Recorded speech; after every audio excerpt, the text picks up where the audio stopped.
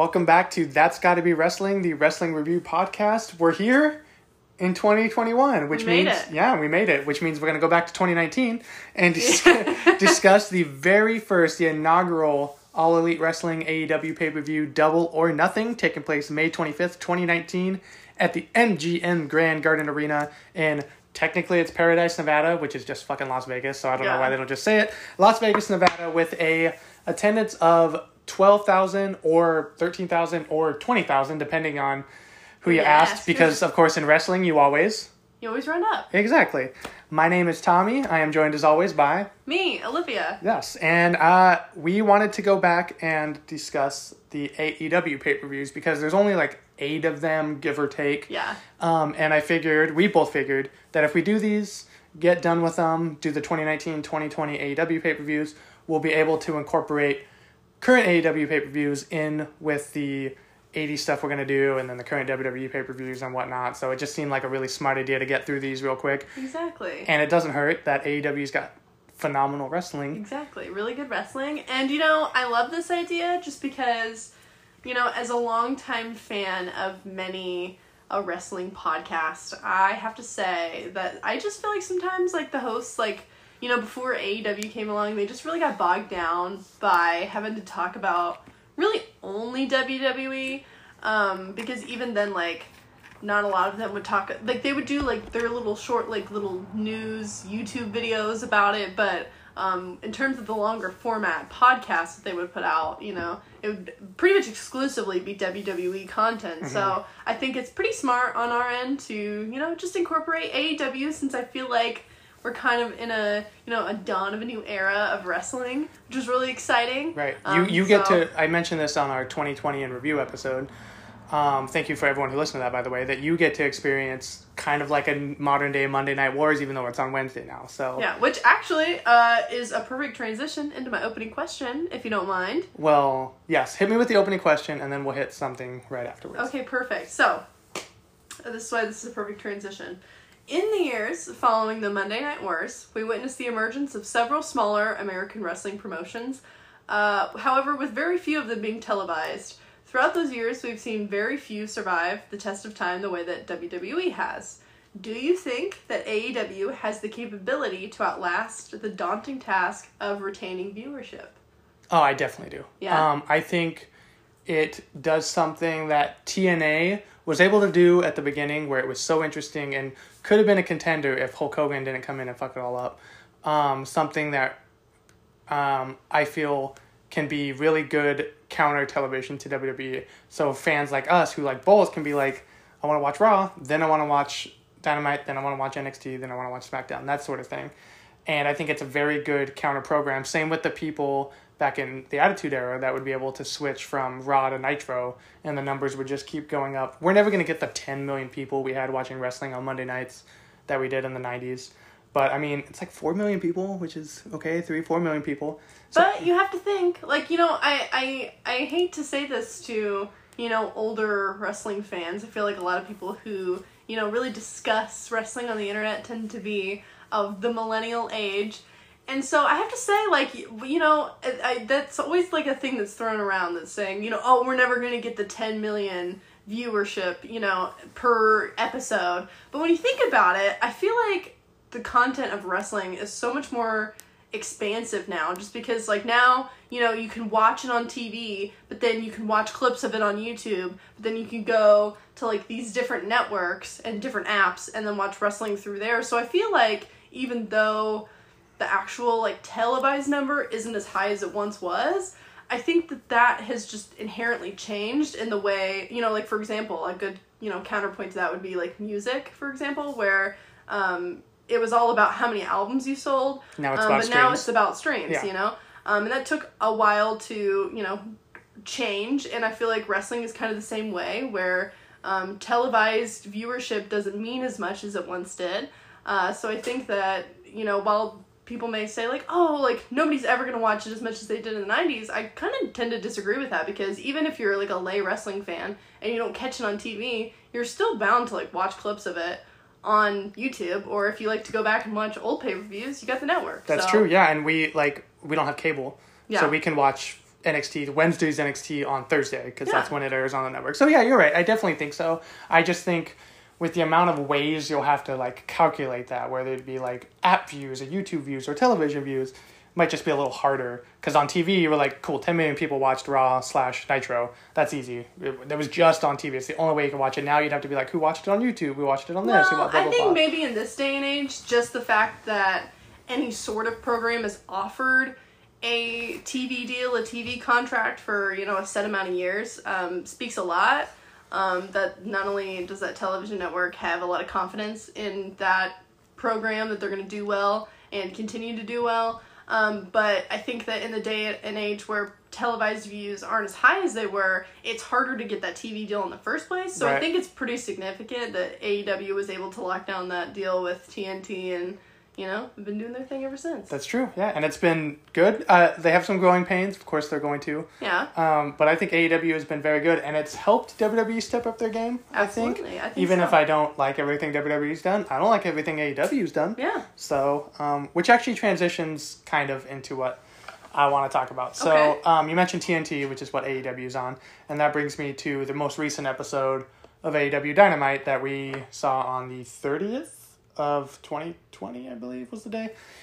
So we recorded our year in review on Christmas Eve. Yeah. And then we released it a couple days later. I can't remember the exact dates. And we did an in memoriam for all the wrestlers who passed away in the year 2020. One we did get to talk about was Jon Huber, who in AEW was known as Mr. Brody Lee, and WWE was known as Luke Harper, because he passed away the day after Christmas from non-COVID related lung issues. So we kind of missed the boat on that. So, you know, that was out of nowhere. Other than the people in AEW, no one knew that he was battling a lung disease. His last match took place, I believe, in September, October on television. And he passed away at the age of 41, which was terrible. Just so sad and out of nowhere. And AEW did a beautiful Dynamite episode in his honor. His son was there. He got to pick the main event with his 3 favorite wrestlers, which was Cody Rhodes, Orange Cassidy, and the Dark Order's 10, because Brody Lee was the leader of the Dark Order. And he got to hit MJF in the face with a kendo stick, and he got in the ring at the end of it in an emotional thing, little moment. Tony Khan said he's the forever TNT champion because his dad was the TNT champ, and he got a contract signed, and when he's old enough to wrestle, if he wants to, he can wrestle for AEW. And I thought that was just really beautiful, and it was really heartbreaking because we see wrestlers die a lot, unfortunately. Like Pat Patterson was super old. He lived a great life. He's so well known.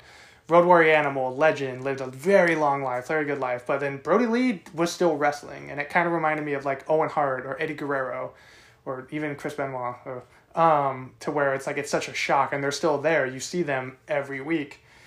And so I think AEW did just a beautiful tribute to him. Rest in peace to the guy, because he was a very good wrestler. WWE let AEW do their tribute and then did a follow-up tribute to it. They wanted the company he actually worked for currently to do the tribute first, which I think was very big on their part as well. So, yeah, just rest in peace to Jon Huber, I guess is the name we'll call him, since he had different names.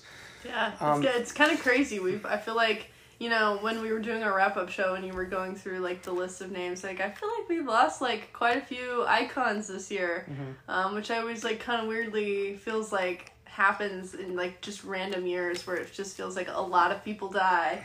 And, I mean, you know, whether it's COVID-related or not, it's, like, pretty sad when, you know, a lot of people that you're a fan of and that you've been watching forever and you feel like you have some sort of connection to pass on. So yeah, he was known as like a really good big man in the ring, and I thought dude was super talented. I'd never seen a match with him until he came to NXT back in like 2012. Yeah, joined the Wyatt family, of course, which is what you and I would know him the most from. Most people would know him the most from. And then he broke away from the Wyatt family, had a good singles run, was the Intercontinental Champion. Him and Eric Rowan had great tag team matches with the Usos. The Bludgeon Brothers were big. He almost even had a world title program with Randy Orton and Bray Wyatt. And then he left WWE with creative differences, went to AEW this May, last May 2020, and only got like 5 months with the company. He took over the Dark Order. It was really interesting. Some of it was really funny. And it's just really depressing we didn't get to see the dude continue Yeah. to do what he was really good at doing. No one has said a bad word about the guy. Everyone on the AEW side and the WWE side, like Bray Wyatt, who was supposed to be dead in storyline, went on a Twitter thing like, I miss my friend, I love you, I'll see you soon. I'll put over your kid as soon as I can in wrestling, which is just a beautiful thing to do. Eric Rowan showed up on that Dynamite to pay respect. It's just heartbreaking. Tough way to end the year, for sure. Yeah, especially because we did that whole thing, and you're like, we're like, all these people passed on, rest in peace, we'll love you and miss you, and then didn't think someone else would, and someone who still was working, in theory. So, and that Dynamite was so emotional, like, everyone was crying, and except for MJF, who played the big dick, of course, but that was kind of his role, so, just rest in peace, John Huber from the, That's Gotta Be Wrestling family, I guess, and everyone else. What more? I mean, everyone has already said so much about the guy. We didn't know him, so we'll never be able to say what other people have. But yeah, it sucks. We wanted to talk about that here because we're doing an AEW pay-per-view, and we'll be discussing him. The first time we'll discuss the guy in wrestling, he'll be deceased, which is just insane. Which, I mean, I guess is very symbolic of how this podcast is going to go moving forward, because I feel like we're about to get into a lot of content with, going into the 80s that, I mean, most of those people, like, I mean, I hate to say it, but most of them aren't alive. Yeah. And, a lot of them, it's kind of this weird taboo thing that's not discussed in wrestling, and I feel like I've discussed very much at length when writing about wrestling, and doing a ton of research, that it, a lot of these wrestlers pass on like way before their time. Unfortunately for John, it was, not really anything related other than just like his health condition in general. But a lot of these wrestlers like have issues that directly stem from their career as a wrestler. Mm-hmm. So, I don't know, it's kind of like this weird, like, almost like dark symbolism of like what's to come for, this podcast. I know. It's crazy to think. But yeah, so we'll be getting to John Huber shortly. Both, of course, as Luke Harper, mostly Brody Lee but not today, unfortunately. So we just wanted to say that. Normally, we're gonna have like a new news segment, like a couple of news stories that we want to go over. But I felt this was. But that was like basically it. Yeah. The really cool thing, the last thing on John Huber that I thought was just beautiful. So the Dark Order all have like numbers, like number 5, number 6, number 10. And his son, he's been calling -1, which I think is just adorable.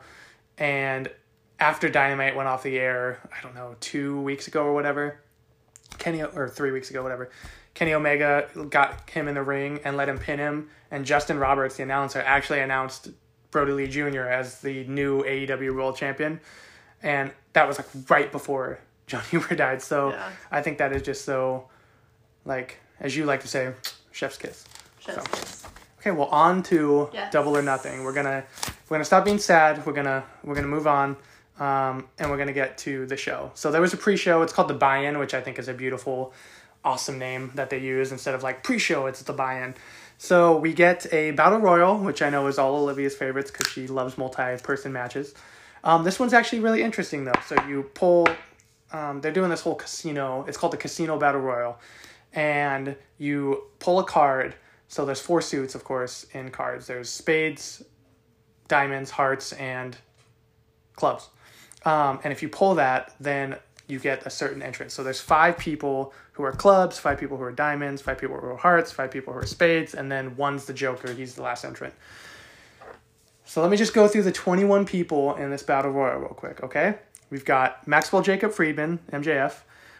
Dustin Thomas, who is a wrestler who does not have legs. Apparently at 3 years old, he had a spine injury or something of the sort, and he had amputated. And he's a professional wrestler, which is just so goddamn inspiring. Like, and that's pretty amazing. He's in this Battle Royal. Sunny Days, Brandon Cutler, Michael Nakazawa, Brian Pillman Jr., which is the son of a legend. Brian Pillman. Isaiah Cassidy and Mark Quinn, both of Private Party. Jimmy Havoc, Joey Janela, Sean Spears, the former Ty Dillinger. Billy Gunn, we're discussing on this, old WWF legend. Yeah. Glacier, WCW wrestler. Jungle Boy Jack Perry, Ace Romero, Orange Cassidy, Luchasaurus, Marco Stunt, Sonny Kiss, Tommy Dreamer, ECW legend. Yeah, there you go. And then the Joker went to Adam Page, who was the eventual winner. This was a really fun battle royal. Some really fun moments are MJF beating up Dustin Thomas, the man we mentioned, the amputee we mentioned, and calling him Lieutenant Dan, which just proves that MJF is just a fucking dick, and I love everything to do with him. Really fun spots going in the match, such as Jimmy Havoc putting out a cigarette in Joey Janela's face, and then bringing out a staple gun and stapling Tommy Dreamer's face, and then stapling him in the nutsack. There was the spot where Marco Stunt, who was like 3'1" on a good day, got yeeted into another dimension by Ace Romero, who's like 400 pounds. And then Luchasaurus murdering Joey Janela by chokeslamming him out of the ring, through a table, right onto his neck, which looked horrible. And then, as I mentioned, Adam Page wins the match by eliminating MJF at the end, which was great. Yeah. So this match was a lot of fun. We're not going to really grade it, but kind of a fun, innovative battle royal that we haven't seen. Yeah, absolutely. I think my favorite part about it was just kind of the way that it was structured. I mean, I liked the whole concept to begin with, but then also I love how AEW intermixed some notable legends in there, from all different programs. Mm-hmm. And I think they did it really intelligently just because it was the perfect amount of shtick, perfect amount of camp with these legends, but not in a way that, is trying to convince you in any way that they're going to win. Because they're not, obviously. But it's fun to have those names in there. It's fun to have those types of people in there. Like, for example, when Tommy Dreamer came in with the lid of the trash can and just, obliterated everybody with the lid. That is, calling back to, wrestling of years past. But without it being too, overbearing or, trying to punch nostalgia down your throat. Which is what WWE does. Yeah, exactly. And they, Who wants Goldberg? Exactly. So I thought that this was just fun. I'm not going to give it a grade, but, I thought it wasn't boring by any means. No. So this match, when I first watched it a year and a half ago, almost 2 years ago, Jesus Christ, this is the first time I ever saw Orange Cassidy. And I fell in love with the guy immediately, because if you don't know Orange Cassidy, he's known as sloth wrestling, which means he's, super lazy. Not in real life. The way he's able to wrestle like this non-caring person actually takes a lot of talent in a weird way. So he does these lazy kicks as if he, just barely swings his foot into you. And we got a nice little spot where he does, the kicks to Tommy Dreamer, and the crowd goes ballistic as if they somehow hurt. But it's, just a shin tap. Nothing's actually going down, so... I think I love it so much because that type of wrestling, for whatever reason, makes, other people in the wrestling industry, really mad. Jim Cornette gets pissed. Just so mad for, no reason. And, I mean... I almost want to turn around and say, I've seen worse in wrestling before, way worse. Right. And, this is actually something that's, pseudo-innovative. Jim and, Cornette... very funny. Yeah, hilarious. And, no one else does it. Yeah, And Jim Cornette gets so mad at this thing, at Orange Cassidy especially, which I don't get, because Jim Cornette was a manager back in the day whose whole shtick was to be campy and get beat up in the most ridiculous way. What's different, aside from the fact that he can wrestle and you can't? Beside the point, Orange Cassidy. Orange Cassidy had it in 2020. I think it's. I'll leave it at this. It's impressive when somebody who has their hands in their pockets is able to go from a fully laying down position all the way upright to a kip. He can do a tope suicida with his hands in his pockets. In his pockets. So Orange Cassidy's great. Adam Page is also great. Like I said, Hangman won the match. So we get the second match. I guess the pre-show main event, if you want to call it that. With Superbad Kip Sabian taking on the Spanish Fly, also known as Justin Bieber's doppelganger, Sammy Guevara. It was a fun flip-de-doo match, as I like to call it. These guys were getting a lot of flipping spots in. The ending was a really nasty spot where Guevara goes for a 630, but Sabian gets the knees up and hits the Deathly Hollows and wins. Another fun match. Again, we're not going to grade it, but good job on both these men. I like...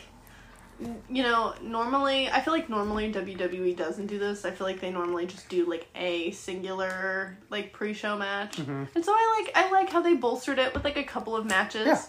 that just made the pre-show feel more fulfilling in a way. Right. And less pointless. Yeah, and what I didn't mention was the Battle Royal is set up to the winner of that faces the winner of the main event, which we'll get to later in the very first AEW World Title match. So to show our hand earlier, Chris Jericho wins the main event.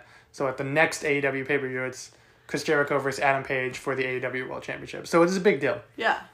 And then we get a weird promo with all the elite guys. So it's Kenny Omega, Cody Rhodes, Brandy Rhodes, and the Young Bucks who super kick a guy in the back. So this is the very first super kick in AEW history. Well, actually not. We covered Dynamite, so there were super kicks on that. But technically the first, like in timeline-wise. Then they all come out, and they're all interrupting each other, but they're really happy that everyone's there. Brandy Rhodes is on her first of 3 wardrobe changes for the night. Yeah, very extra, yeah.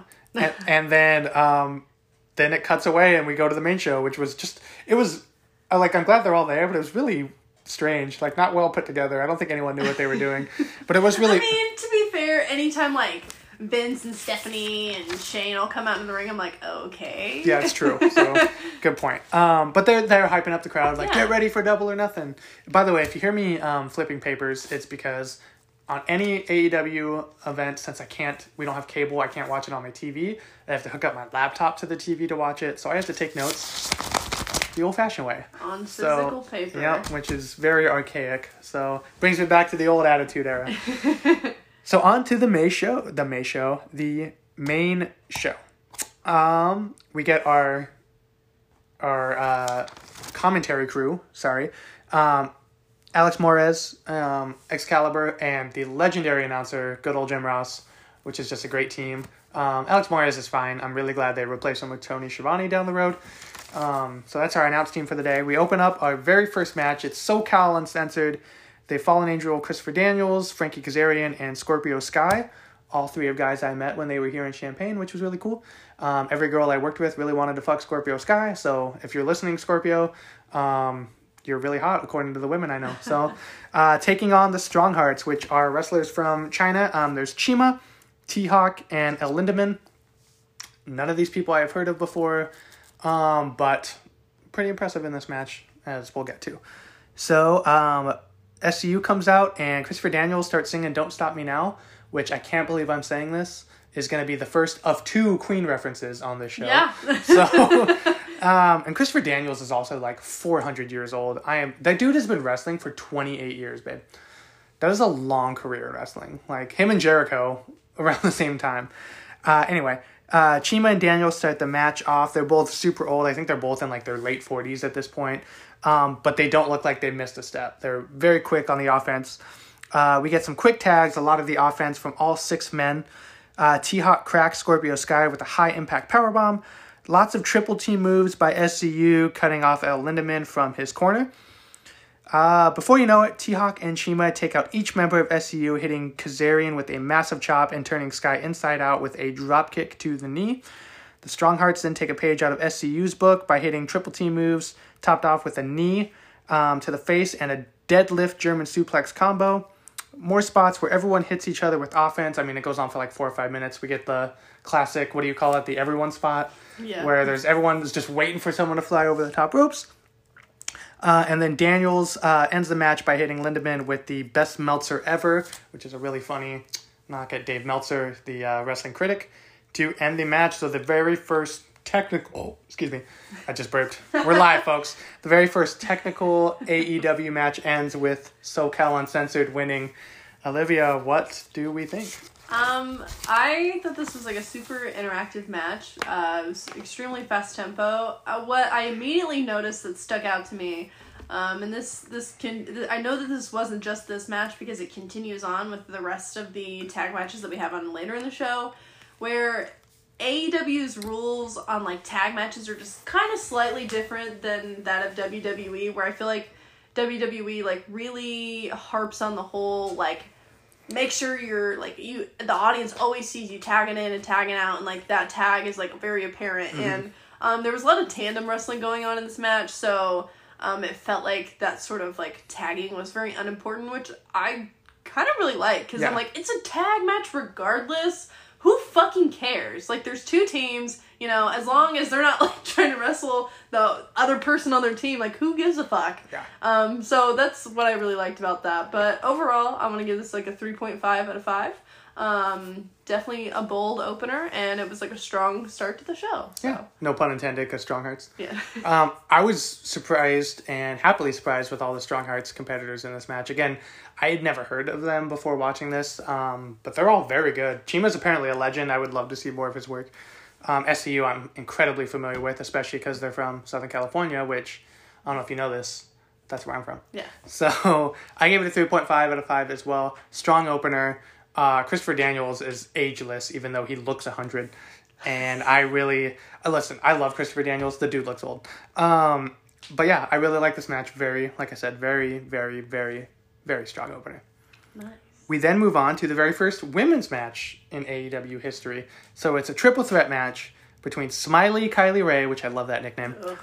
You hate that? I hate it. Well, she's basically Bailey, Face Bailey, but Smiley Kylie Rae is her name. The Beast, Nyla Rose, and Dr. Britt Baker, DMD, which is the best name in all of wrestling.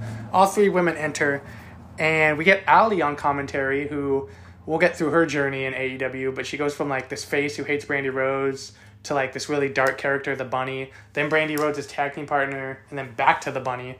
She's on commentary. She's very awkward. She doesn't really know how to... Doesn't add much. No, but... Good for, Nothing I like to write home about. Yeah, I like Allie. She's just not a very good commentator. And then Brandy Rhodes appears in her second wardrobe change of the night in full wrestling gear, and she's just like, "I said you would have all 3 of you would have a chance to win this match, but you might not win." And she starts to saunter to the ring as if she's about to wrestle, and then she says, "I have an awesome surprise for you," and I had forgot that it was Awesome Kong that she brings out, who is just a fucking legendary female wrestler. But yeah, Awesome Kong's here, and Awesome Kong is a badass. Amazing Kong back in Japan, Awesome Kong in the States. And it is now a fatal 4-way match between these 4 women. Kong shrugs off early offense by all 3, the triple team. She knocks Nyla Rose down with a punch. Both big women are then tossed to the outside, and we get some nice wrestling between Ray and Baker. Then Kong gets back in, catches a diving Britt Baker, only to get taken out by a tope suicida. It's a really hard thing to say. From Smiley Kylie Rae. I'm going to say her full wrestling name just to get you to shake your head like that. It fills me with glee. Ray then makes her way to the top rope, and we get a monster Tower of Doom that takes out everybody except for Awesome Kong. Kong then gets rocked by 2 super kicks, our first 2 super kicks of the night. And eats a spear from Rose into the steps, which takes out Kong for the rest of the match. Back in the ring, Ray rattles the Doctor's brain with another super kick. Baker then Baker then ends the match. I don't know why I said eats. After another super kick and a neck breaker for the win. So Dr. Britt Baker, DMD, gets the first win in female AEW history. And Olivia, what do we think? Apparently you don't like Smiley Kylie Rae, but... I just don't think... I mean, she's good. Okay, well, I take that back. Let me gather my thoughts here. First of all, I want to say that I feel like I'm not surprised that Britt won this match because she kind of carried the whole match. So I've got a few problems with this match. So let me break it down. So initially, I liked the triple threat idea. Don't get me wrong, love the idea that they brought in Awesome Kong, legendary, amazing. But I feel as though if you were going to have Britt win the match anyways, having Awesome Kong in there most of the time to just like obliterate and murder everybody for most of the time and then not win, like really kind of doesn't make sense. And like even though Britt won, it doesn't make her look super strong. So it's okay. And I think that for the major parts of the match that did have a ton of wrestling, mostly involved Kylie and Britt. And when it did, you know, Britt really kind of carried the whole match. She was basically calling everything. And it was very apparent because, you know, Kylie seemed very hesitant. And she just had quite a few missteps. I mean, don't get me wrong, her enthusiasm about the whole thing definitely made it less apparent that she like had no idea what she was doing. But regardless, this match was okay. I gave it a 3 out of 5 just because of those few missteps.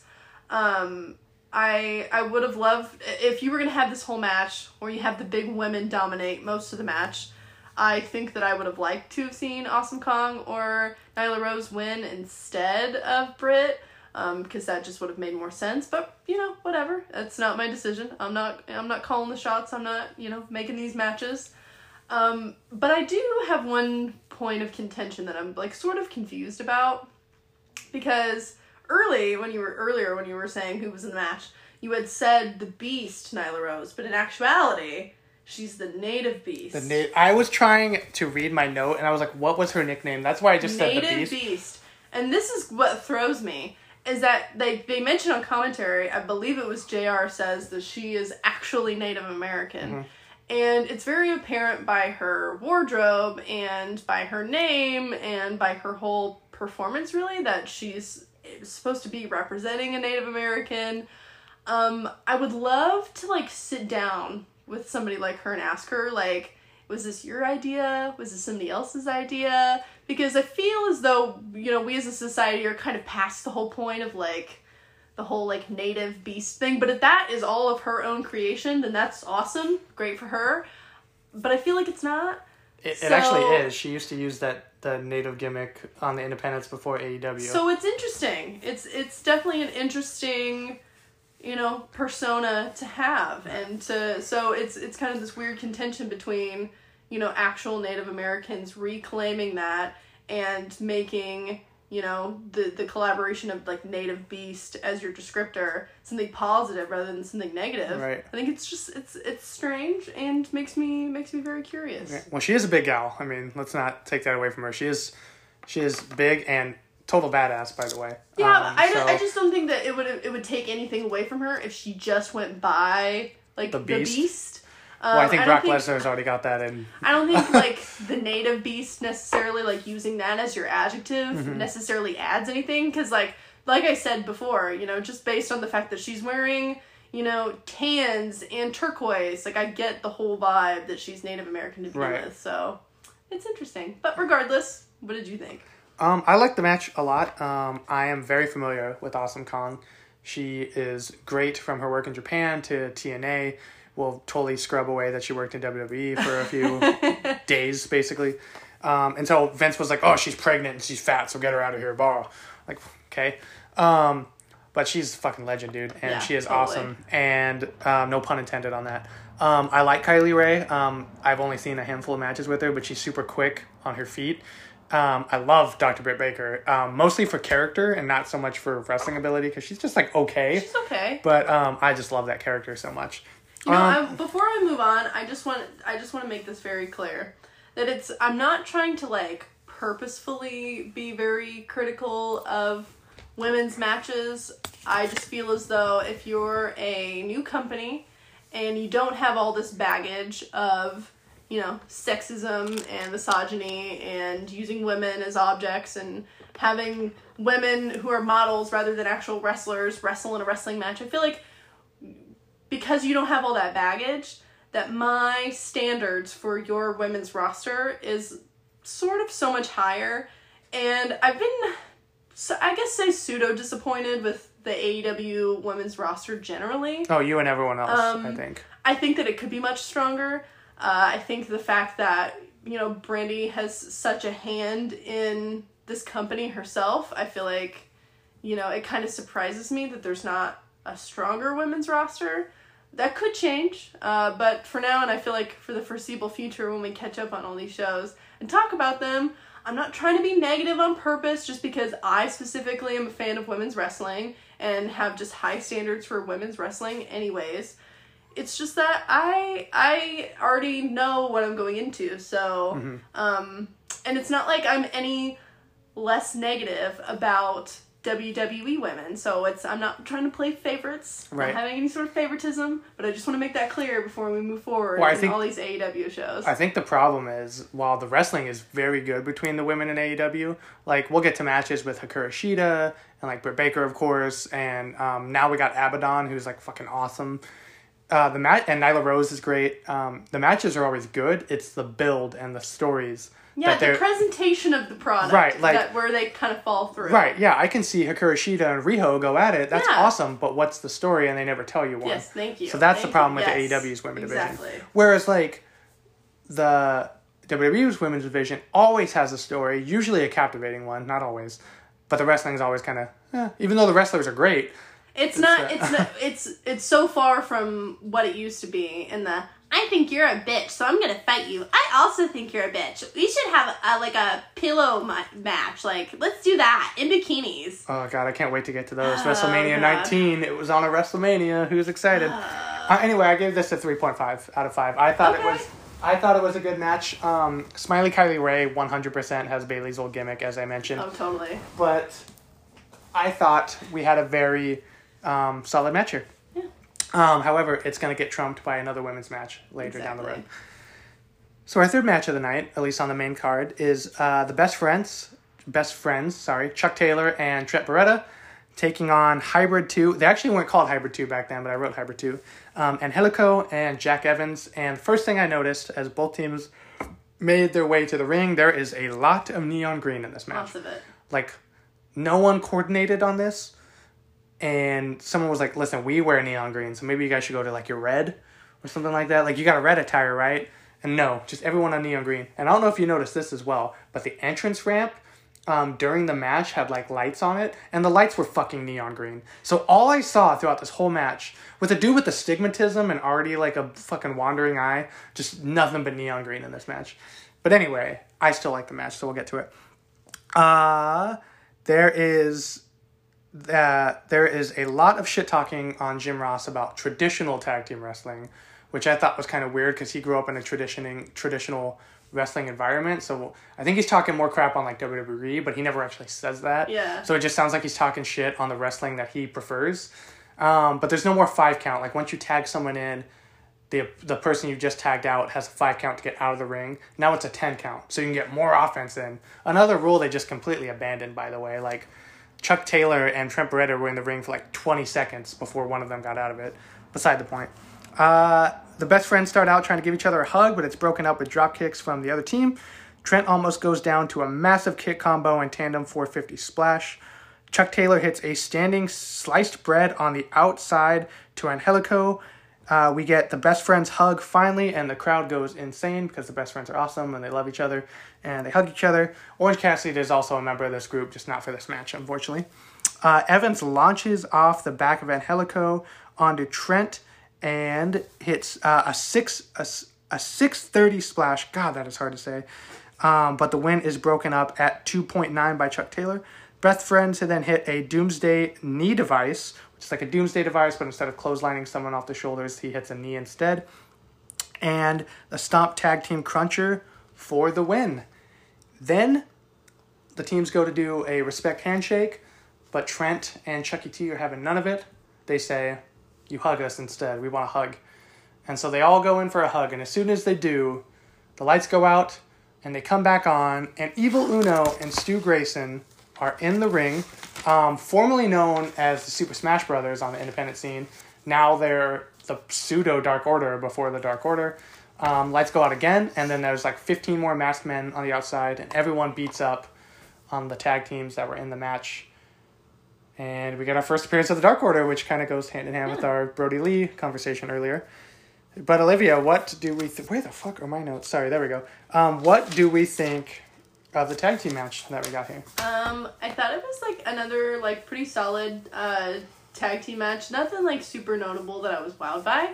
However, I don't mind the fact that AEW is very tag team match friendly, just because I feel like, you know, I feel like in years past, and even in some wrestling programs today, like, tag teams are kind of, you know, they're a part of wrestling, but, like, aren't the most important unless it's, like, a champion, teaming up with somebody else to then also get the tag belts. Right. So I like kind of the importance that AEW has placed on tag team matches. I definitely don't mind it. It's like two of the owners are the greatest tag team. Yeah, exactly. But then also, just kind of a side note that I noticed about this match, because I believe it's the only match that we get on this pay-per-view that has a specific time limit, which AEW continues to do. On both, pay-per-views and the regular programming. Super old school. Which I kind of love, because it just, I don't know how else to explain it other than it strengthens the tempo of the match itself, because rather than, being like, okay, well, you've got say 30-ish minutes to go out there, but if you go over or go under a little bit, it's fine, it's whatever. But by saying, you only have 30 minutes... here you go. Mm-hmm. I feel like that just sort of changes the whole mindset of the match itself. Can I interrupt you for a second? Yeah, totally. It's like, okay, we have a 30-minute time limit, and you're smart enough to be like, oh, they're not going to go 30 minutes. Yeah. But what if they do? Yeah. I agree with you. Exactly. So I just feel like, generally when we have these matches that have a time limit, it just ends up being, super explosive in the end, which I feel like we sort of got here. So, that's also exciting, but... Again, I gave this 3.5 out of 5 because it was exciting. I gave it the same grade. Perfect. Super fun match. Angelico and Jack Evans, who are now known as the Hybrid 2, are kind of underutilized, but they're super quick, fast-paced, high-flying team. Chuck Taylor and Trent are just really fun and really goofy, and I love their gimmick of just we love each other, we're gonna hug, which is kind of similar to the Japanese team of the Golden Lovers, which was Kenny Omega and Kota Ibushi, who would actually kiss on the lips. And people would be like, oh, that's gay. And they'd be like, no, we're just friends. We love each other. So I'm going to kiss my friend on the lips. Which I think is just so beautiful and magical.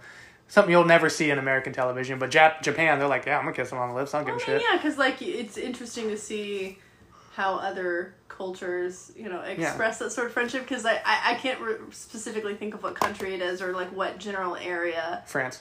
But there is a lot of men. And I believe it's South Asian area, if I'm not wrong, where there's just so many people that are walking around all the time, and so a lot of times male friends will just walk around holding hands because you're gonna get lost if you don't hold your friend's hand, and it's not like a weird stigmatized thing that we have here in the U.S. where we all have our personal little bubbles, and if you get up in our personal space, it's weird. Right, and I wasn't trying to make it sound like, oh, that's gay. I was saying those people who are critical of it. People who are critical of it, that's gay. And it's just or it's just people fucking wanting to kiss each other. Who gives a crap? I should start kissing my friends on the lips.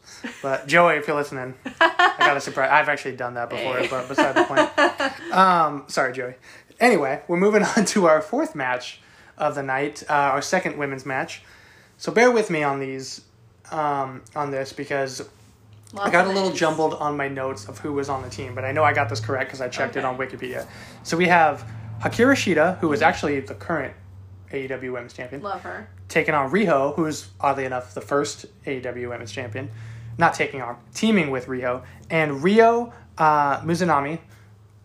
The only one I had heard of before this was... Wow, I did not type that name out. I just completely different name. Yeah, you're fine. Well, the only one I had heard of on this team before this match was Hikaru Shida. Taking on Emi Sakura, who I have heard of before. Yuka Sasaki.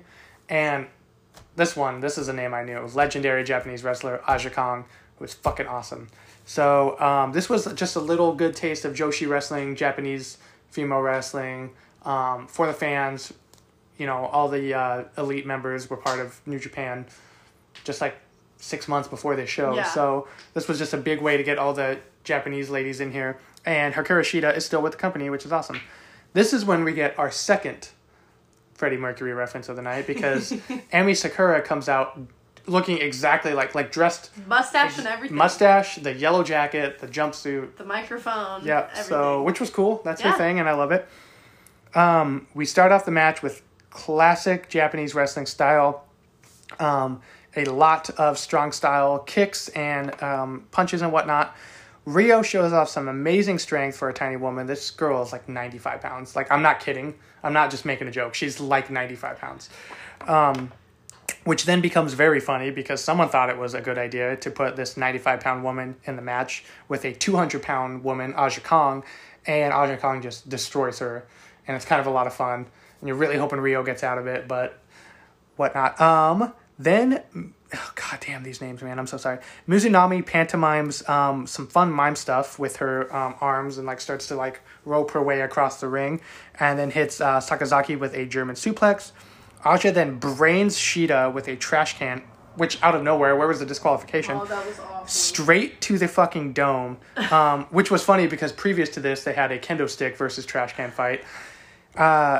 We get Master versus Apprentice as Shida and Sakara have a massive chop battle. All 6 women find themselves in the match, and we get some strange miscommunications here where someone doesn't know where their spot is at.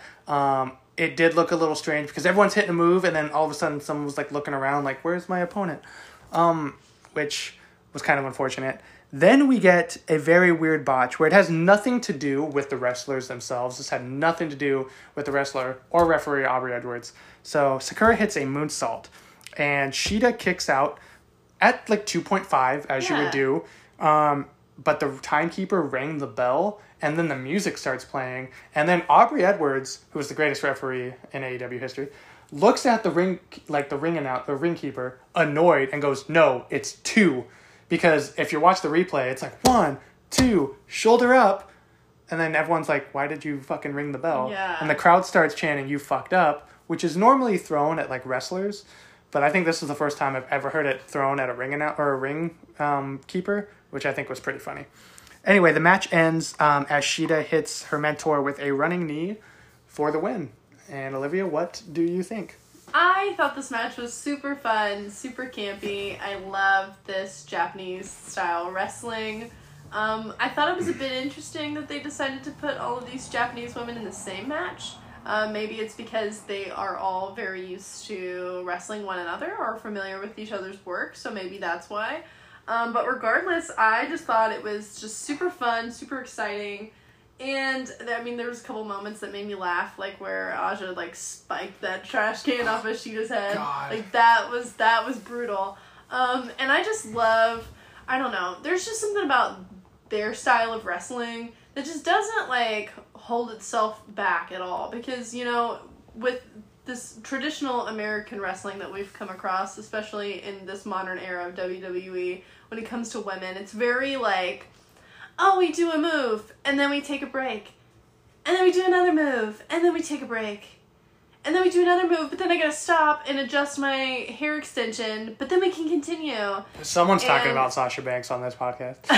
Well, actually, I was referring to Carmella, but I wasn't gonna name names. But anyways, so I love the fact that they're just, like, they just don't give a fuck. Like, they're there to, like, actually wrestle. And, like, regardless of, like, the couple of hiccups that this match had, I thought it was, like, I thought it was the bee's knees. Yeah. Like, I was all excited. So for that, I'm going to give it a 4 out of 5 because I thought it was fucking awesome. I am giving it the same grade, a 4 out of 5. This Perfect. match was super fun. It's a nice taste of what all these women can do.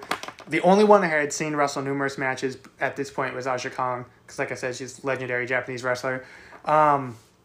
But man, like a really cool showcase for Shida and Riho. Totally. Emi Sakura looks great. They all 6 women looked awesome in this match. I think it was just, like, super refreshing to see this style of wrestling because, like, other than, like, watching, you know, other Asian women and, like, things such as, like, the Mae Classic, I just don't really get to normally see this kind of performance. So I was all jazzed about it. I was like, this is something I have never seen before, and I like it. It's really hard for us to watch New Japan wrestling, which we can from time to time, but it's just really hard for us to do it. So when we actually get to see these women on a national stage, or not, not national, but a worldwide stage like this, it's really awesome.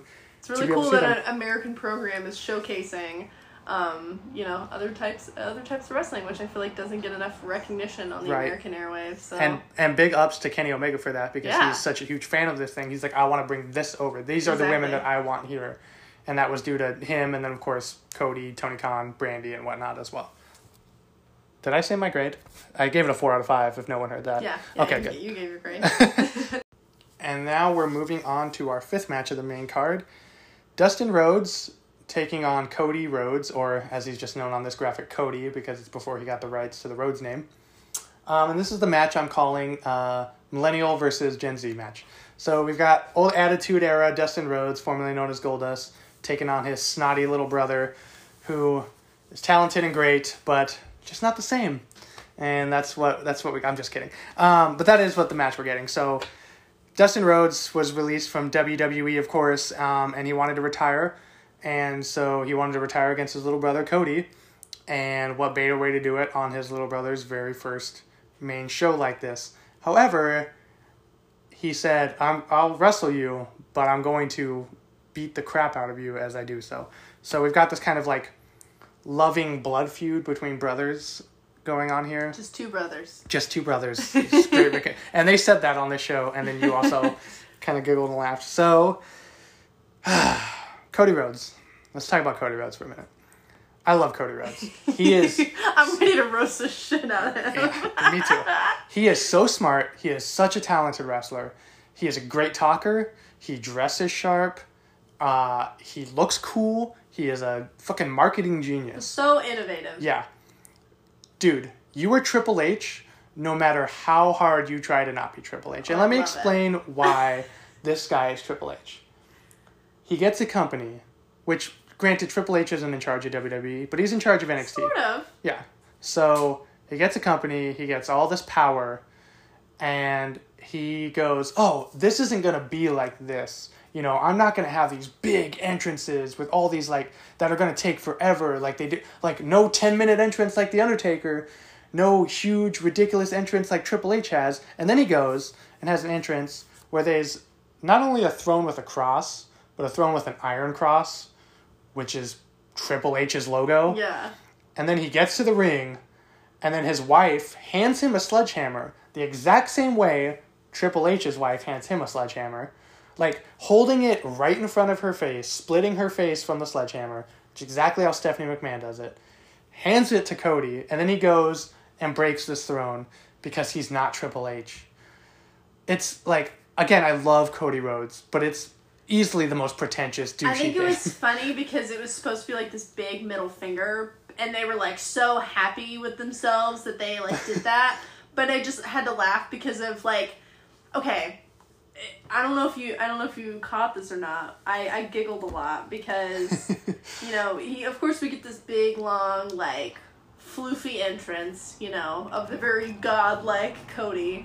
But two things. It's two brothers. And it's both at the same point. So he comes out donning this like very much like Barbie Princess and the Pauper cosplay, but I guess was also supposed to allude to like the Hunter Hearst Helmsley. Thank you. Jesus Christ. Apparently I just had a stroke.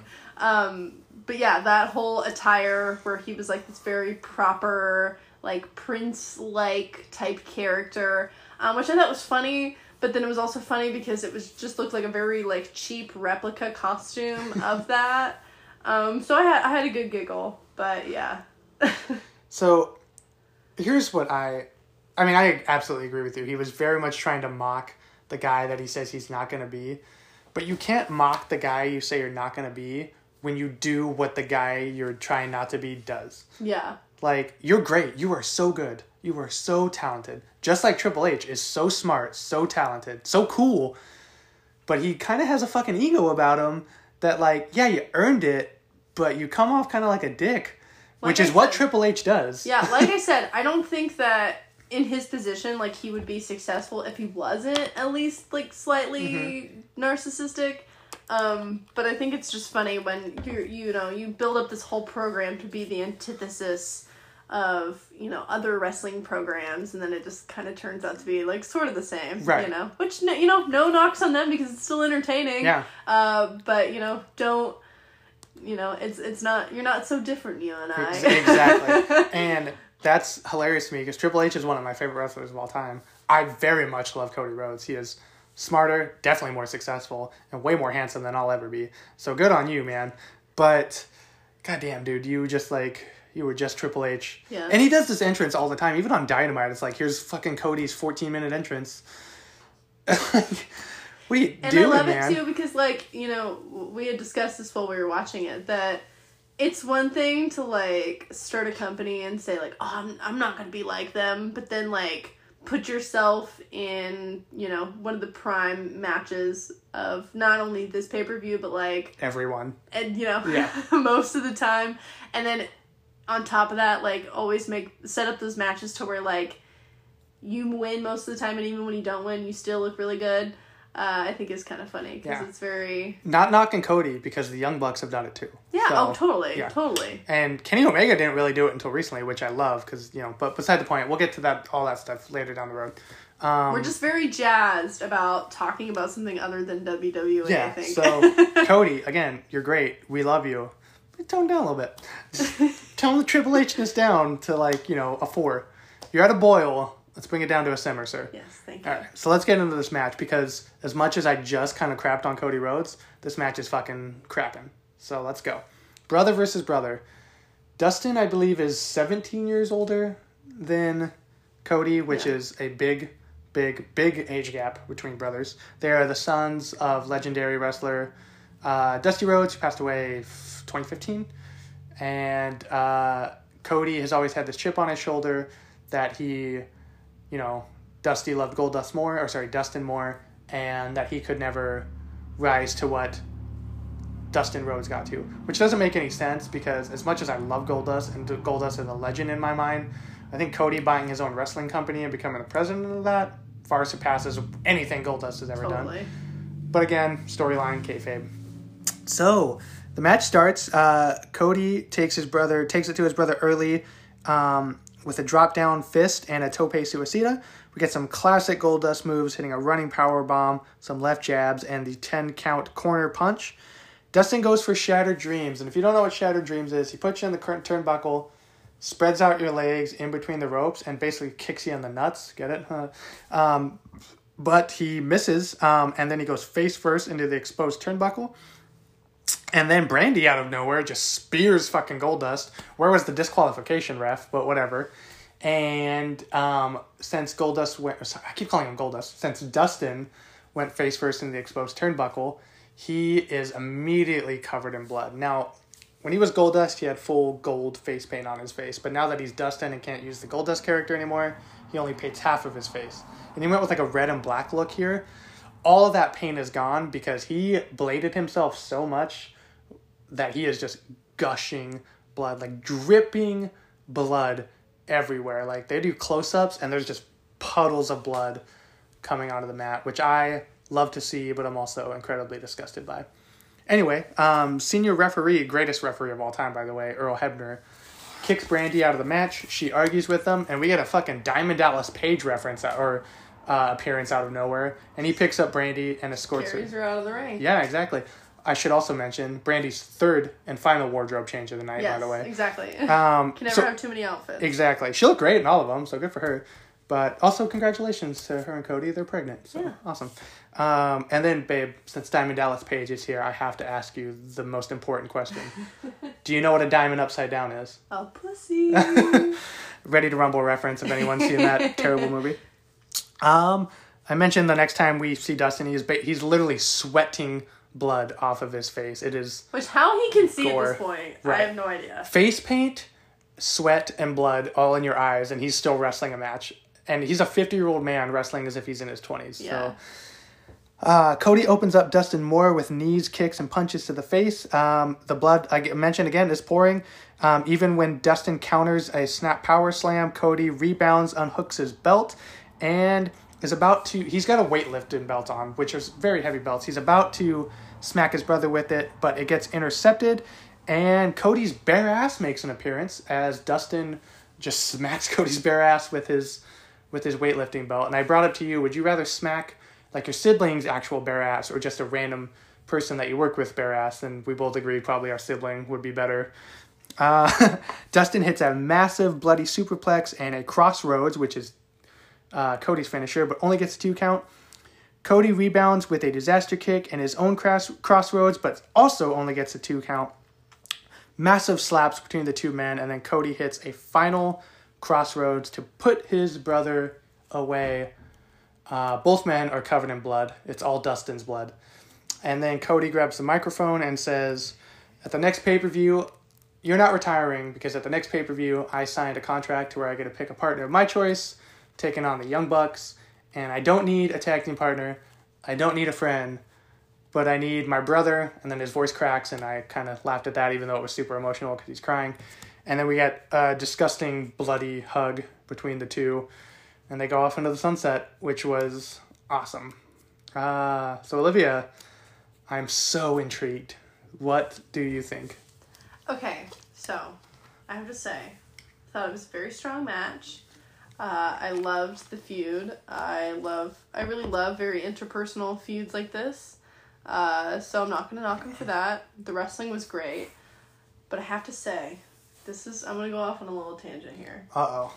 So, give me the right answer first. So, what was it? 2018 or 2019 at WrestleMania, and it was Roman Reigns and Brock Lesnar. And that was the match that I think Roman, I'm like pretty sure he didn't blade himself. I'm pretty sure that was where Brock just like takes his fucking elbow and like obliterates your hairline to the point where like you start to bleed. He did the same to Randy Orton too. Yeah. So, and then like Roman starts to bleed. What year was that? That was WrestleMania 34, so it was 2018. Okay, yeah, so 2018. I was, like, the first time I watched that, and I, like, refused to go back and watch that because it just grosses me out so much that just, like, that much blood is, like, pouring out of his body, and just, I don't know. I just feel like it didn't improve the match in any way, or didn't make it any better than it was, and, like, that, I reference that because, like I said, it didn't do anything to make the match better than it already was, and so I feel like this is kind of the case. I get the whole, like, I guess maybe I'm thinking too much into this, but maybe it's alluding to the fact that, like, oh, he's bleeding, and it's, it's your brother, so it's a blood feud, and da-da-da, like, whatever. That's exactly what it was. I just felt like, blading is not a precise art, and a lot of times you can cut yourself, like, way too deep, which is, like, super dangerous not only for your health, but for the health of others around you, and just the fact that, like, they just got blood, like, all over the ring, and, like, at that point, I'm just, like, really, I'm not focused on the wrestling at all anymore, I'm just, like, focused on, like, how much he's, like, getting blood everywhere, and how they've got blood all over each other, and so, long story short, I don't think it adds anything to the quality of the wrestling. I understand the storyline aspect to it, but I think at this point, like, obviously I didn't live this, but I've gone back and I've watched so many matches, like Mick Foley, Undertaker, Kane, like whoever, bleeding like a stuck pig. Like, I've seen it. I know what blading is. I've seen it all before. It's nothing that, jazzes me up other than, like, making me angry. So I think that it's just kind of silly and kind of pointless. So for that, I kind of knocked it a little bit. If there wasn't so much blood, I probably would have given this a 4 out of 5, but because it was so distracting, I had to knock it to, like, a 3.5. So yeah, that's my super controversial opinion about this match. Man, we're gonna have some words when we get to, like, the old Ric Flair, Dusty Rhodes things where, like, literally both men are covered in blood. What about Stone Cold Steve Austin at WrestleMania 13 with Bret Hart, where he's in the sharpshooter and just blood's running down his face? Super and, like, tasteless. Like, I think, it's one of those things where, again, I've seen it before.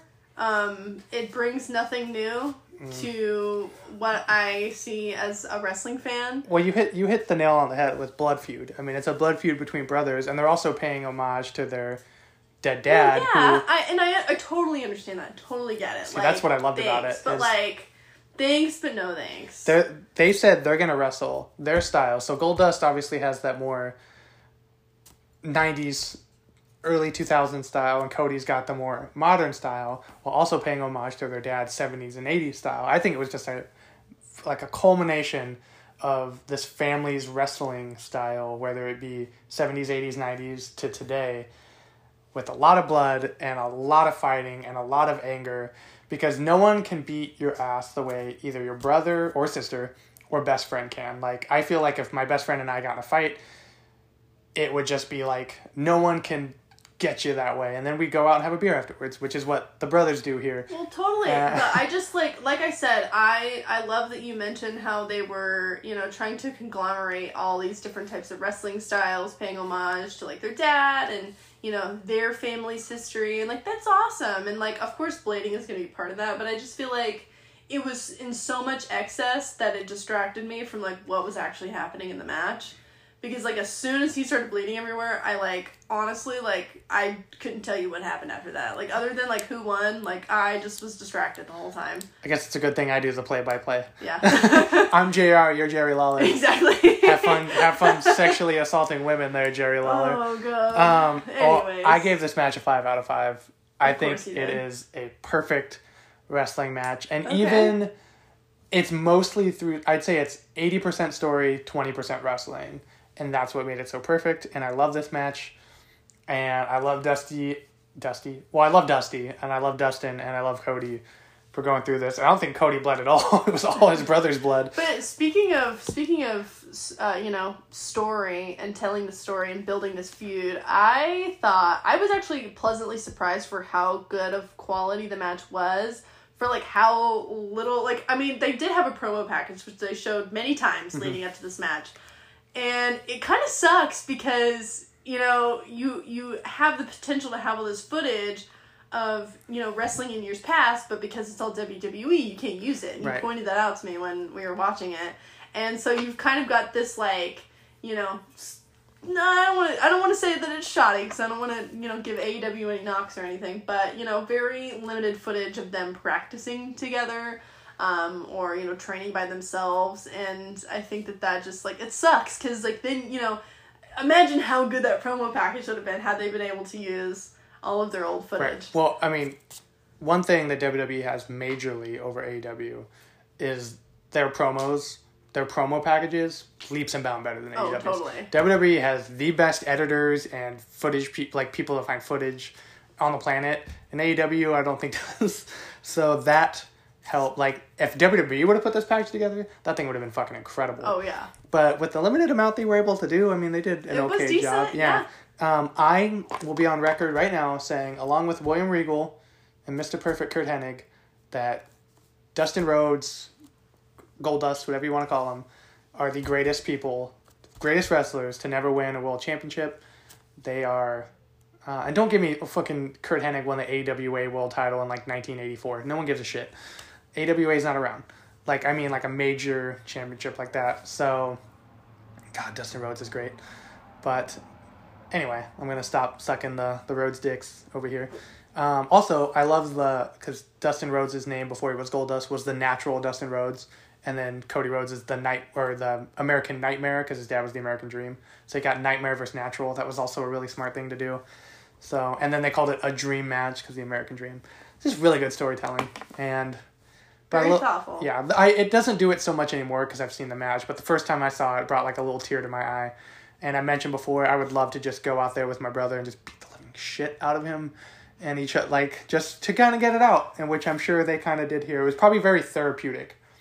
Like, in a weird way, right? Like, hey, I'm going to be able to just, like, yeet each other around the ring. Exactly. It's like, you know... You should do that with your sisters. So I'm sure you would win. Anyway, we're moving on. We get the AEW Championship showing or presentation. So obviously the title will not be on the line here because, as I mentioned, Adam Page will take on the winner of Jericho Omega later. But they're going to present the championship. And the person presenting it out of nowhere is Bret the Hitman Hart. Randomly. Which was kind of cool. I mean, yeah. He's a fucking legend. He is literally, like, they call him the best there is, the best there was, the best there ever will be. It's hard to argue that. He comes out, and he's about to present it, but he brings out Adam Page first. He's like, here's the winner of that Battle Royal. He'll take on the winner of the main event later. And before he is able to present it, MJF comes out and starts talking a lot of shit. He starts calling Adam Page Seabiscuit and asking him if he wants a sugar cube, and that was hilarious because Adam Page is, like, you know, a cowboy and whatnot. And then he goes, oh, Bret, there's a fan. And then he starts laughing, which is a callback to the Hall of Fame from the WrestleMania of that same year, mind you, where Bret Hart and his niece, Natalya, were in the ring inducting Jim Neidhart into the Hall of Fame, the late Jim Neidhart. And a random fan out of nowhere tackled Bret Hart to the ground. For whatever reason. And then, why would you do that in a room full of wrestlers? Keep in mind, the first row was filled with not only Ronda Rousey, MMA badass, but her MMA badass husband, who just started beating the shit out of this dude. Beside the point, MJF got a little crack in there. And then Adam Page and Jungle Boy and Jimmy Havoc out of nowhere just beat the crap out of MJF, and Bret Hart awkwardly takes the AEW title out and holds it up in a weird way. And we got the presentation. What do you think of the title belt since we've seen it now? Very, like, I don't know, like, I might be referencing the wrong belt, but very, like, early 2000s Intercontinental title. Are you thinking of the World Heavyweight title from the 2000s? Like Big Goldie? Not so much. That one's a lot bigger. And I feel like has a lot more finer detail that you don't necessarily see from far away. Mm-hmm. So maybe I'm just referencing the wrong belt. But regardless, it's okay. It's glittery. Yeah, a lot of gold. Yeah. I don't know. I'm not a huge fan of it, but hey, Growing Pains, it's a new company. You know. I mean, to be fair, to say that I like really any belt is kind of silly. Other than like a couple of specific ones that I can name that I can like outwardly say that I like loved. I don't really care. I think main WWE has some like at this moment. I think I hate every single belt main WWE has except for like the world title, which is like the black WWE thing. That's like the only nice one because they ruined the Intercontinental title. I don't know. I kind of like the women's tag belts. That's true. Yeah, those are very nice. They're they're one of the only ones I guess that aren't like color coded. Yeah. For brand, and so I don't know. I think they're kind of like classic looking. You're very right. Cool. Those are very nice belts. But regardless, it's an okay belt. Yes. Nothing to write home about. Nothing to write home about. The tag belts in AEW are nice. We'll get to that eventually.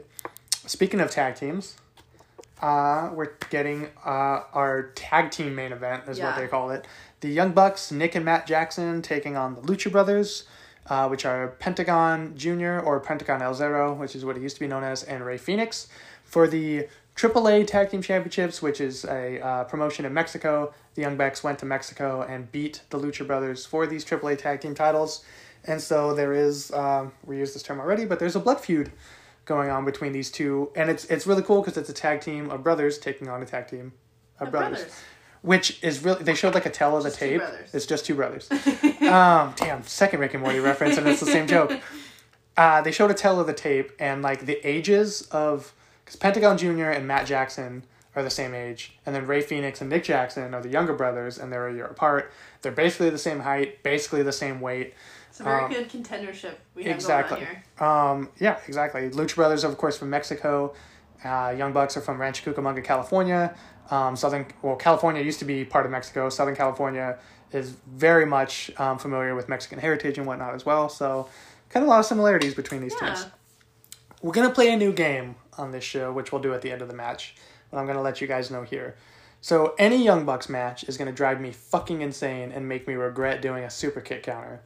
Because the Young Bucks, all they do is super kicks. Like 95% of their offense is super kicks. I kind of love it though. So do I. Obviously, super kick party, it's great. So what I did was, instead of writing down the super kicks like in the notes, I have a few here. I just did a tally over to the left of my paper. Don't look at it. And I'll add that to the tally at the end of the show. Okay. But what I want to ask you is, when we get done with the match, how many super kicks do you think happened in this match? All right. Did you already see the number on my paper? I didn't know, okay, but I have a good guesstimate. Okay. So, we get two awesome entrances. The Lucha Brothers are decked out in full lucha gear, Mexican flags. They just look awesome. Like the old Mexican skulls that they have on are really cool. Young Bucks come out. Since we're in Las Vegas, naturally the Young Bucks are dressed as Elvis Presley with the flare and the rhinestones. I giggled so hard at that because they literally came out looking like they robbed an Elvis Presley impersonator costume store. And I just thought it was just super campy and so funny. So Young Bucks. So perfect, yeah. This is going to be a very fast and furious match. So I am not going to hit every note on here. Good God. A lot happened in this match. Watch the match. And that's going to be the thing with any Young Bucks match. There's just so much that happens in their match. Just watch the matches, because they're always 99% of the time great. We get just one-upsmanship right off the bat. Everyone's trying to one-up each other. We get the older brothers in the ring first. They tag in their younger counterparts, and they try and one-up each other. We get a double super kick by the Lucha Brothers onto Matt, and then some more double-team moves onto Nick. The Bucks take control with their patented tag team offense, keep the Lucha Brothers guessing during the match. Phoenix does this thing. Rey Fenix is holding Nick Jackson, who is tied up in the ropes, and then he's holding Matt Jackson, and he does like 9 springboards between the two, because one is on one corner, one is on the other. Hits one with a kick, springboards down to the bottom rope, back up to the top rope on the other side, and then hurricanranas Matt Jackson into the... Like, how the fuck are you like, I can do that? Who the fuck thinks, like, I can do that? What? It's just incredible. Like, just watch it. Just watch the match. We get some dual springboards into sharpshooters from the Young Bucks, which was really cool. Massive 3-way super kick sees all 4 brothers go down to the ring. It's just 4 brothers. So we get a double destroyer, which leads to a penta driver and the escalada from the Lucha Brothers, but they only get a 2 count. We get another springboarding Rey Fenix as he eats a double super kick, and then there's a near fall city as they hit so many double team moves, and then they just keep getting broken up or kicked out of. Excuse me, I'm going to flip my paper again, old school notes. We get a one-armed Matt Jackson catching a leaping Rey Fenix, and the Young Bucks hit the Meltzer driver for the 3 count to end a fast and furious, awesome tag team match. But Olivia, what do you think? I loved this match. I would say it's one of the most anticipated matches of the night. Definitely for me, because I love the Young Bucks. It was super fast-paced. Probably the most fast-paced match of, like, tag team match of the night, which I appreciated. I didn't count this precisely, so this is very much an exaggeration, but, like, kind of not really. Where I just feel like Nick does, like, 9,000 fucking backflips in this match. Like, I was so dizzy by the end of it. So definitely, please go watch this match. It's awesome. He does that thing where he'll backflip over the rope and land on the apron, do the springboard X Factor, then backflip over the ropes, then backflip onto his opponent on the outside. It's, like, insane. It's so insane. Who thinks of that? And you know what? This type of match, I had to make this specific note because I didn't, honestly, I've gone this, like, whole year, basically, without, like, really, like, you know, feeling so-so about there not being, like, crowds.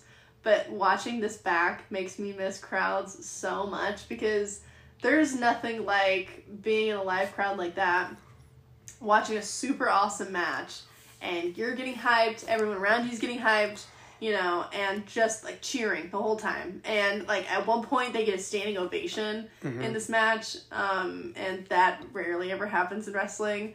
It's really hard to entertain people these days, and so I don't know, something really struck a nerve with me where I'm like, damn, like, that crowd is so excited. I know. Can I interrupt you real quick? Totally. So this was like a 4.5 hour show, if you're including pre-show to end. So it's surprising. And from the moment it started, the pre-show, to the moment it ended, that crowd was lit from beginning to end. They never had a down period. Exactly. And I think that's kind of the beautiful part about being a new wrestling program is, you know, it's one thing to say, like, oh, this is what we're going to do, and it's going to be kind of different, but, you know, it's going to be still super entertaining wrestling. There's going to be, you know, some new names on here, but of course, you know, some names that you already know internationally, and I think it takes people aback when they go to those shows. And I even thought, like, when we went to just, like, a regular, you know, episode of Dynamite, that I think you had said something along the lines to me, something along the lines of, like, well, be prepared, because it's not like WWE level of production. So I, like, went in feeling kind of underwhelmed, but then as we were watching the show, I was like, this is, like, it's really good wrestling. Like, fuck production and fuck, you know, like, the actual quality of it. Like, this is, like, some good-ass wrestling. So I think that, you know, in this day and age where it's all about the production side of it rather than the actual wrestling, when you get really good wrestling, crowds actually get excited. Who would have thought? Right. So, with all that being said, I gave this a 4 out of 5 because I thought this match was fucking awesome. I gave it a 4.5 out of 5 because I love this match. I love both tag teams. The Young Bucks are just awesome. They are the best tag team in the world right now, bar none. I don't care if you want to argue, you're wrong. So, and the Lucha Brothers are also an amazing, amazing tag team. And they just went from the opening bell to the end. They told a great tag team story of, you know, just a feud that they had, and it's great. And we will see some great Young Bucks matches in the future. We'll see some great Lucha Brothers matches in the future, can't wait to get to the Young Bucks versus Adam Page and Kenny Omega in a couple weeks. So exciting. Because, oh my God, that match is amazing. But Olivia, how many super kicks are in the Young Bucks versus Lucha Brothers match? I'm going to say... Okay, are we just counting just the super kicks that the Young Bucks had? No, just in total. All, just in total. Like 11? Oh, fuck, she got it on the dot, 11. Really? Yeah. Oh my God. Wait, hold on, let me make sure. Yep, 11. So... Wow, okay. 8 of them were from the Young Bucks. I was going to guess that. Oh, shut up. I was going to guess that because I was like, it feels anywhere from like 8 to 15. And I feel like if it's just counting the Young Bucks, it's going to be around 8, 7 or 8. But if it's including both of them, I feel like it's around 11-ish.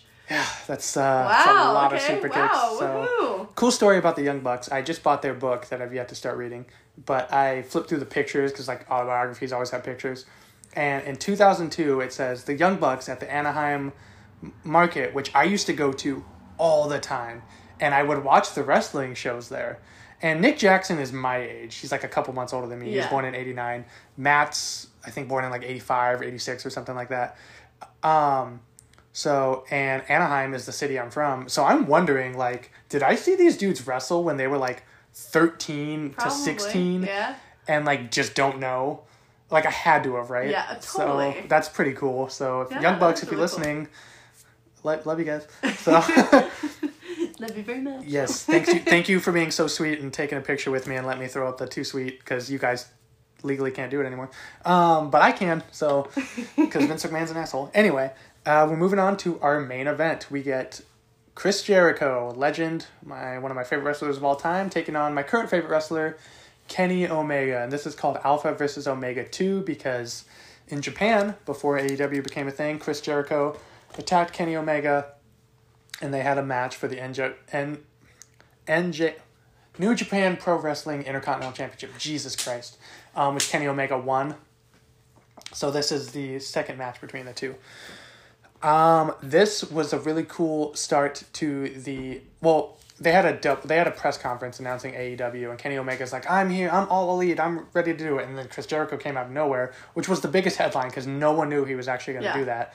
And he challenged Omega to a match. So AEW, while they had great wrestlers already, they had Cody, they had the Young Bucks, they had Kenny Omega, got just skyrocketed by signing someone as legendary and well-known and respected as Chris Jericho. Yeah, I feel like he's like kind of like the last cornerstone to Right. like the AEW roster. It's like, yeah, exactly. It's like, oh, this guy's going against The Undertaker. That's going to make this guy. Putting Chris Jericho there is going to make them. So that was just a coup that they got Chris Jericho.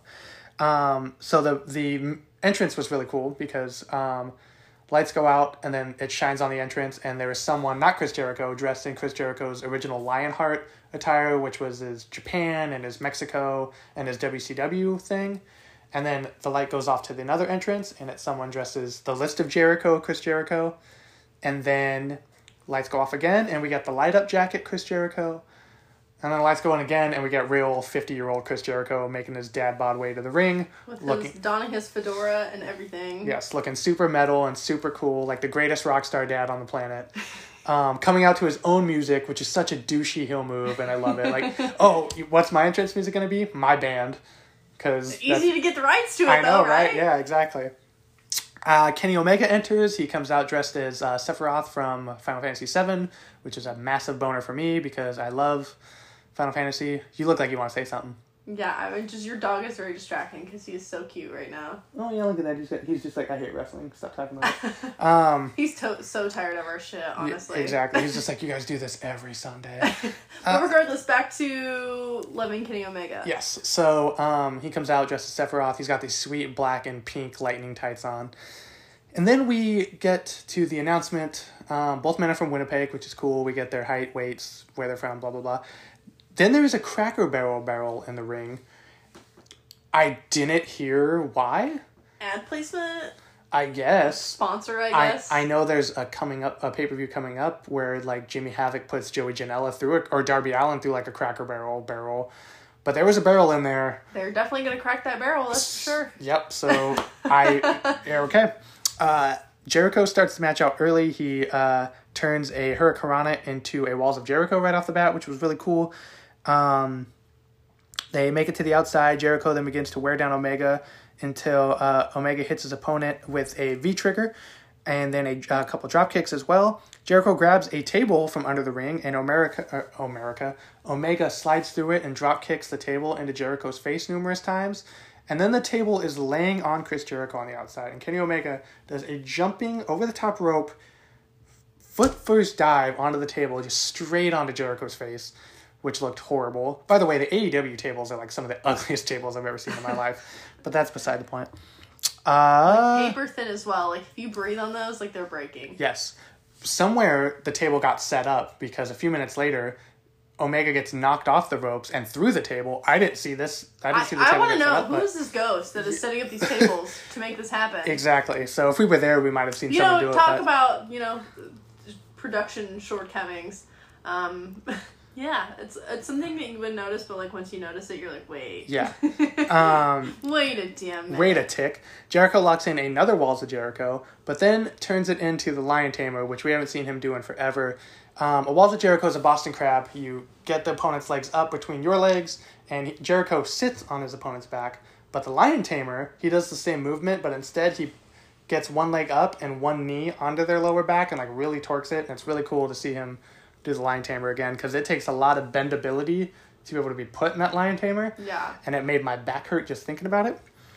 Jericho catches a flying Omega with the Codebreaker, only gets a 2 count, but then Omega eats one last Codebreaker, and the very first time we ever see the Judas effect, which is his new finisher, the flying back elbow, and Chris Jericho is the winner. He hops on the mic, tells the fans, "Why are you booing me? You should be thanking me for making AEW what it is. I am the greatest of all time."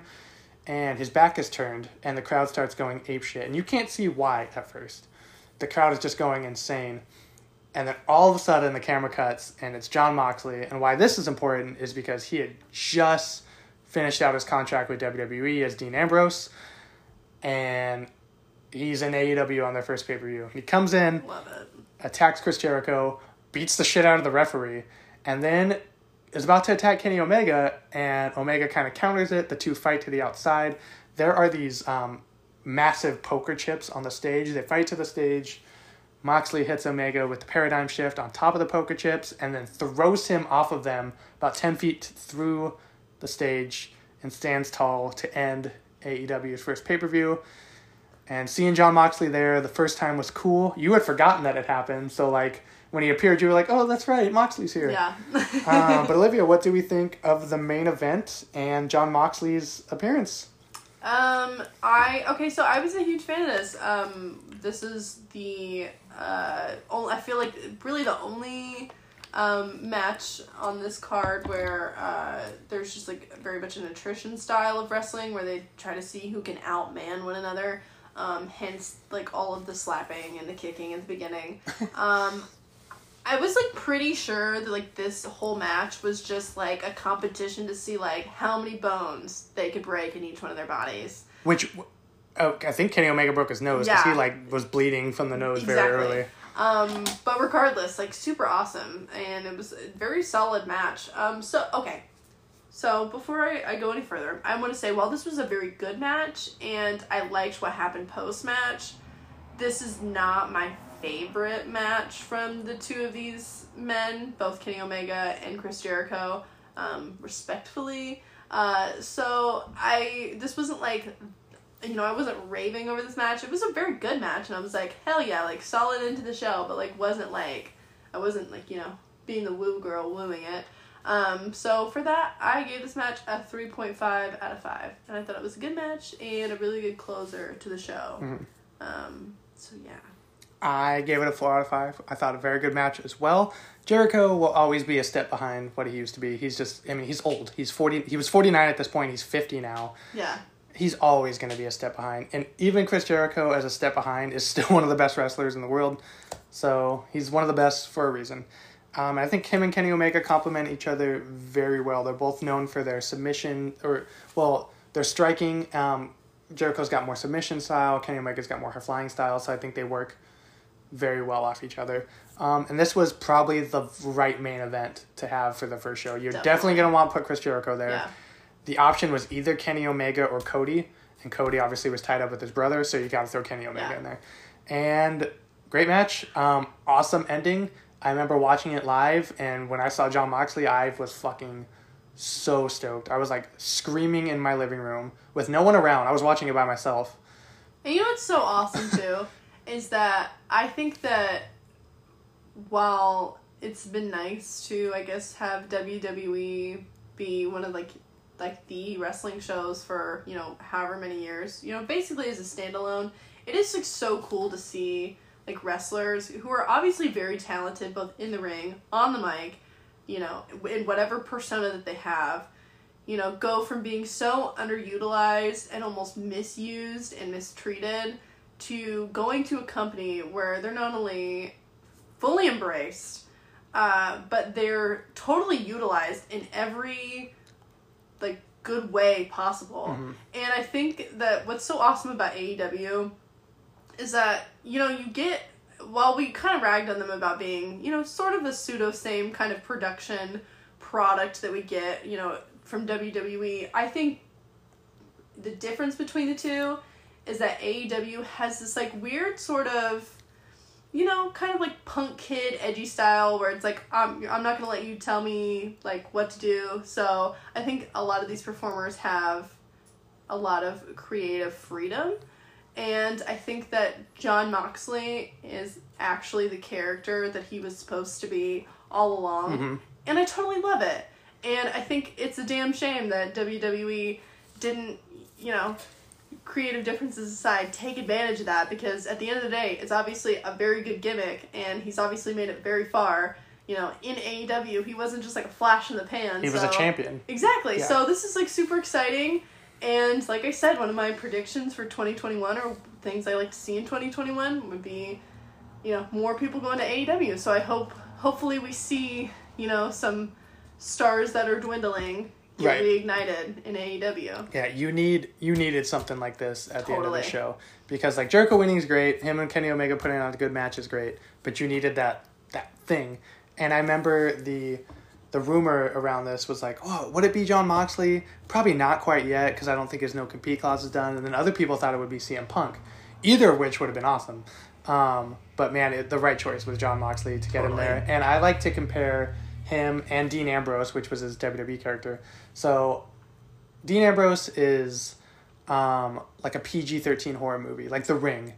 Good, interesting, but it's just not that R rating. And then you get Jon Moxley, which is like Friday the 13th. It's just bloody, gory, everything you want the dude to be, everything he should have been. Yeah. And you get that great, like, he's not a slasher character, but you get that great, like, violent character that he always wanted to be. Yeah, because I think it's so funny, because you and I have touched upon this a couple times, where we have a real big love-hate relationship with the quote-unquote crazy characters. Mm-hmm. And when you don't have that sort of, like, feral, violent aspect to them that backs up that craziness, it seems disingenuous to have that sort of, and almost like very, I don't know, very generic to slap that gimmick on somebody and be like, you're crazy, but you can't be violent, and you can't be aggressive, and you can't be, like, unpredictable. Right. Because we have to write down to the second everything that's going to happen in the show. But when you have that sort of creative freedom in a different program, then you get that, you know, that richness of the character that was needed all along. Right. And it's way more believable of a product in the end. Absolutely. Ambrose was cool. Moxley is badass. Totally. Yeah. All right, Olivia, what is your match of the night, performer of the night, and final grade for AEW's Double or Nothing 2019? Okay, so my match of the night has to go to the main tag event, Young Bucks versus the Lucha Brothers. I thought that was the match that I was most excited for. And just, I love a good tag match. Performer of the night. I don't know why I didn't think of this. You know what? I'm just gonna give it, I'm not really sure. Honestly, I don't really know. You gotta pick someone. I know, but this is it's just so hard. You can say everyone. You know what? I'll give it to Sheeta. She took a trash can to the head, so... Sheeta. Yeah, we'll give it to her. All right, and your final grade? My final grade, I actually did write this down. I actually did have some forethought when thinking about this. Oh, thank God. My final rating for this was a 3.5 out of 5. I thought it was a really solid show. Really, really good wrestling. I cannot emphasize that enough. I thought that the latter half of the show was very strong. However, my only qualm that I have about this is that I feel as though AEW can only get so far by relying on their founding members rather than like the entire roster. So I think that moving forward, we might have some up and downs in terms of the strength of their pay-per-views. But for now, this one was really solid. It was really good. There wasn't anything that I was disappointed by. So yeah. My match of the night goes to Cody and Dustin. I mean, I think I made that abundantly clear by giving it the grade.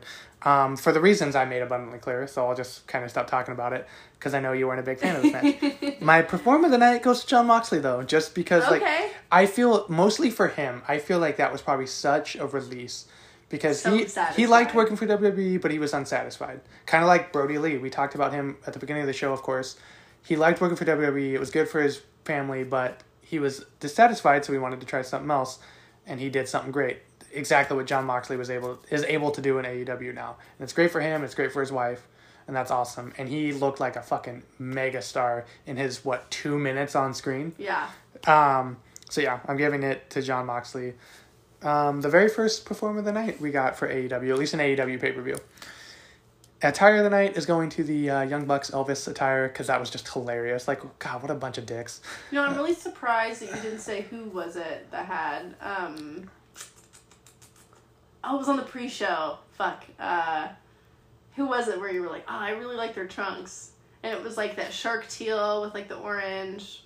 Oh, Kip Sabian. Yes, thank you. I'm surprised it probably would have been if the Young Bucks, didn't buck it up. And they'll be winning attire of the night a lot of times because there is a show where they come out dressed as Ken and Ryu from Street Fighter. Love it. Yeah. And my final grade is a 4 out of 5. Right. I think for an inaugural show, this was very good. It's not perfect, and I knew it wasn't going to be perfect. But I liked it for the most part. All the matches were very, very good. They highlighted the best things they needed to. And we're not here to just suck AEW's dick and hate on WWE. We like WWE. Yeah. But AEW is just like a nice little breath of fresh air. It's like when you take your mask off after work. And well, all I'm saying is that I think that, I'm not going to sit here and just, boast about AEW all day long because there were some minor hiccups that I definitely noted on. But there was not one singular point in watching this pay-per-view again where I was like, this is stupid. Right. Like, I do that so many times when I'm watching WWE where I'm sitting there and I'm trying to be immersed in the product that I'm watching and I'm like, this is fucking stupid. I think I agree with you. I think it can be said that while we love WWE and we grew up loving WWE, it's just become a little maybe stale to us.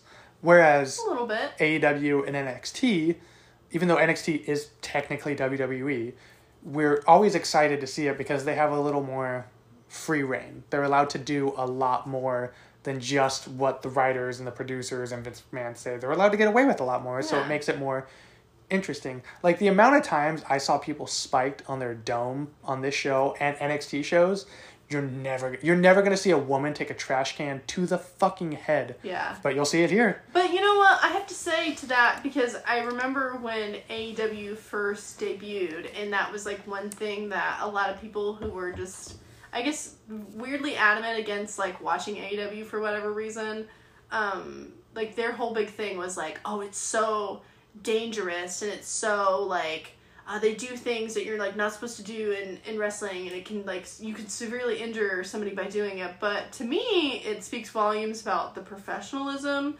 of both NXT rosters and the AEW rosters, because I mean you have to be a very highly skilled trained professional to be able to do that. And I think that while WWE does a really good job of picking people who are really big names and they're really entertaining, they sometimes don't have the most finesse, especially when they're cherry picking people from years past to pull in those nostalgia strings, and they're kind of a step behind. You don't really get that same quickness and that same control that they once had. So I think that maybe it's not so much that it's dangerous. Maybe you just have to be a really, really good trained professional to be able to pull it off safely. Right. So That's what I have to say about and that. I think plenty of WWE guys would be able to, but Vince just doesn't want them to. Like, there's no way AJ Styles is going to have a match like this with Dolph Ziggler on SmackDown. Exactly. But he just won't let him.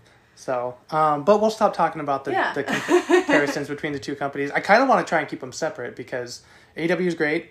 WWE, we love WWE, but we'll try and keep them as separate as possible. Like I said, they're very different. Right. So while I hop on my phone real quick to remember what the next AEW pay-per-view is, because I can't think of it off the top of my head. Absolutely.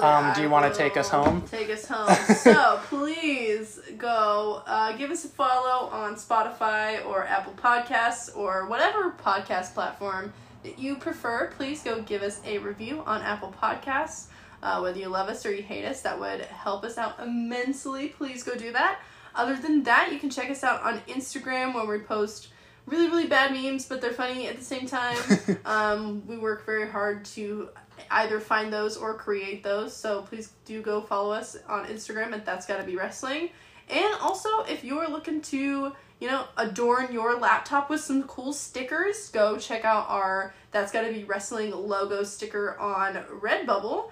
And it's a nice little retro 80s style edition, little type sticker to add to your collection and to show your support for That's Gotta Be Wrestling. But other than that, we will be talking about some AEW show next week. We'll be talking about Fyter Fest 2019, Perfect. which was such a funny name for a pay-per-view. So relevant in 2019, Yes. not so much in 2021. But we're still going to be talking about it because we love wrestling and we love AEW. So, yes. And what I'm going to try and that do... being said, Yes. What I'm going to try and do is kind of close out on a quote from a wrestler that's pertaining to the show. And since we brought him up at the beginning, even though it's not going to make much sense at the end of this, I want to close it out with a Mr. Brody Lee quote by saying, "It's Monday, you know what that means."